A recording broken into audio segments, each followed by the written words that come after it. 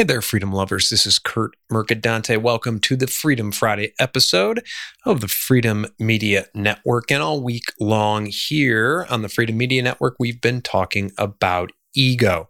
In our last two episodes, we welcomed Coach Fraser Cameron to the show. Those episodes were taken from workshops we held in our Freedom Circle private men's membership group. Learn more about it. Hint at freedommedianetwork.com.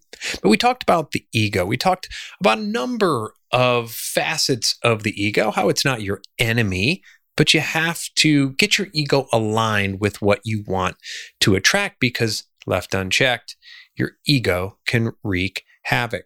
So in today's Freedom Friday episode, we're going to talk a little bit more about the ego, hopefully bring some of the things you heard in the previous two episodes to bear, bring it all into, yes, alignment, because today we're going to talk about going from ego victimhood to ego alignment. You see, your ego is well acquainted with your limiting beliefs. And if left unchecked, as I said, your ego will use those beliefs to beat the crap out of you. Again, this isn't to say the ego is bad. It's certainly not to say the ego is your enemy. But when we go through life unconscious and unaware, and don't do the necessary work to bring our ego into alignment as an ally, and then do the necessary work of identifying, clearing, and cleaning our limiting beliefs, the ego will abuse us with our very own beliefs. When this happens, you are 100% absolutely positively blocked from getting in a state of wu-wei, also known as effortless flow.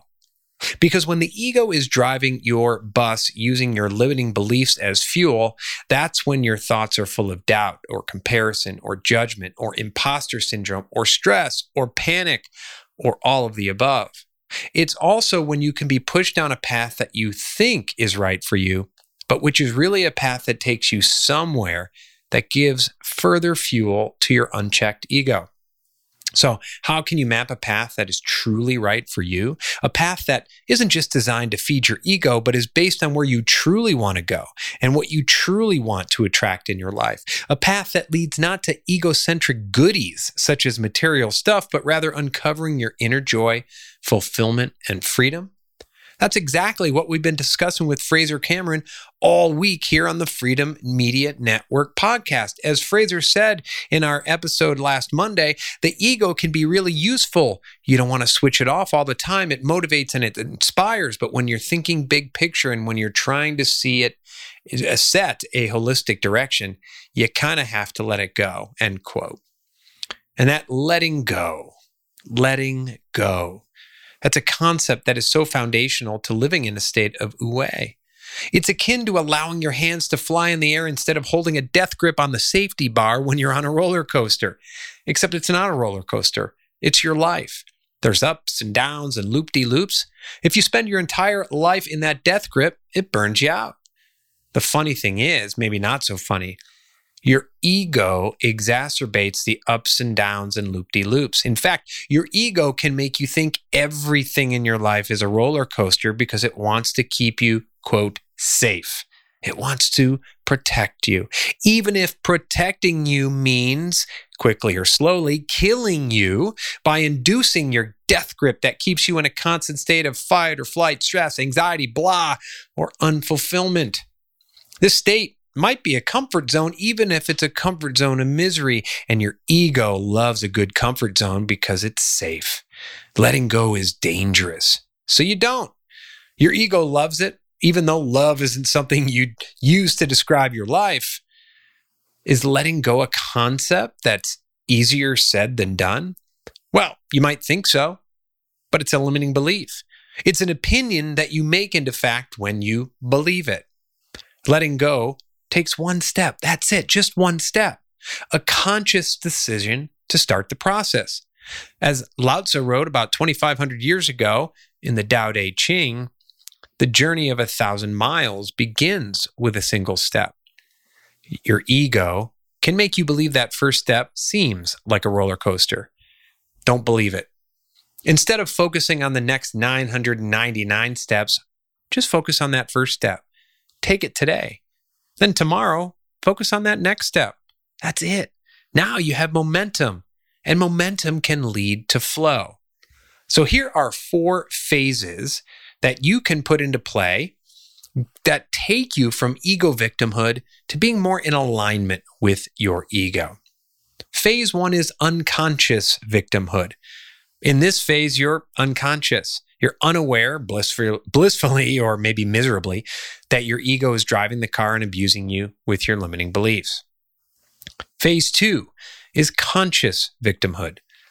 Perhaps after listening to this podcast or our podcast this week, you'll move into this phase. Now you're aware that your ego is driving the bus and abusing you, but you haven't done anything about it. So you're still in victimhood, but at least you're conscious about it. Phase 3 is conscious alignment. In this phase, you've taken the first step. You're aware and you're consciously moving forward and building the habit of being more mindful. You're not yet in that state of effortless flow, but you're on the path to get there. You're working on bringing your ego into check. Phase 4 is unconscious alignment. This is where we get in that state of effortless flow. You've built the habit to the point where you've reprogrammed your subconscious so that everything is aligned without you having to consciously think about it. Your ego's in line. You're not fighting it. Flow now comes naturally. You don't go from phase 1 to phase 4 overnight. It takes time and it takes diligence. It first takes the realization that you have a choice, no matter what your ego leads you to believe. Then that first step is up to you. And when you're ready to take that first step, or even on the border of taking that first step, and you'd like to learn how I can help you get in that state of effortless flow, please send me a text, 928-275-1511, 928-275-1511, and we'll have a chat about how I can help you get in that state of effortless flow. Because I help driven individuals just like you cultivate mindfulness, dissolve stress, relax into their power and freedom, which involves getting into that state of effortless flow. This has been the Freedom Media Network. I hope you enjoyed today's episode, and I hope to see you back here or hear you back here on Monday. Thank you so much for listening, and thanks for spreading the word to anyone that you know would benefit from the value we provide on this program. Thanks so much.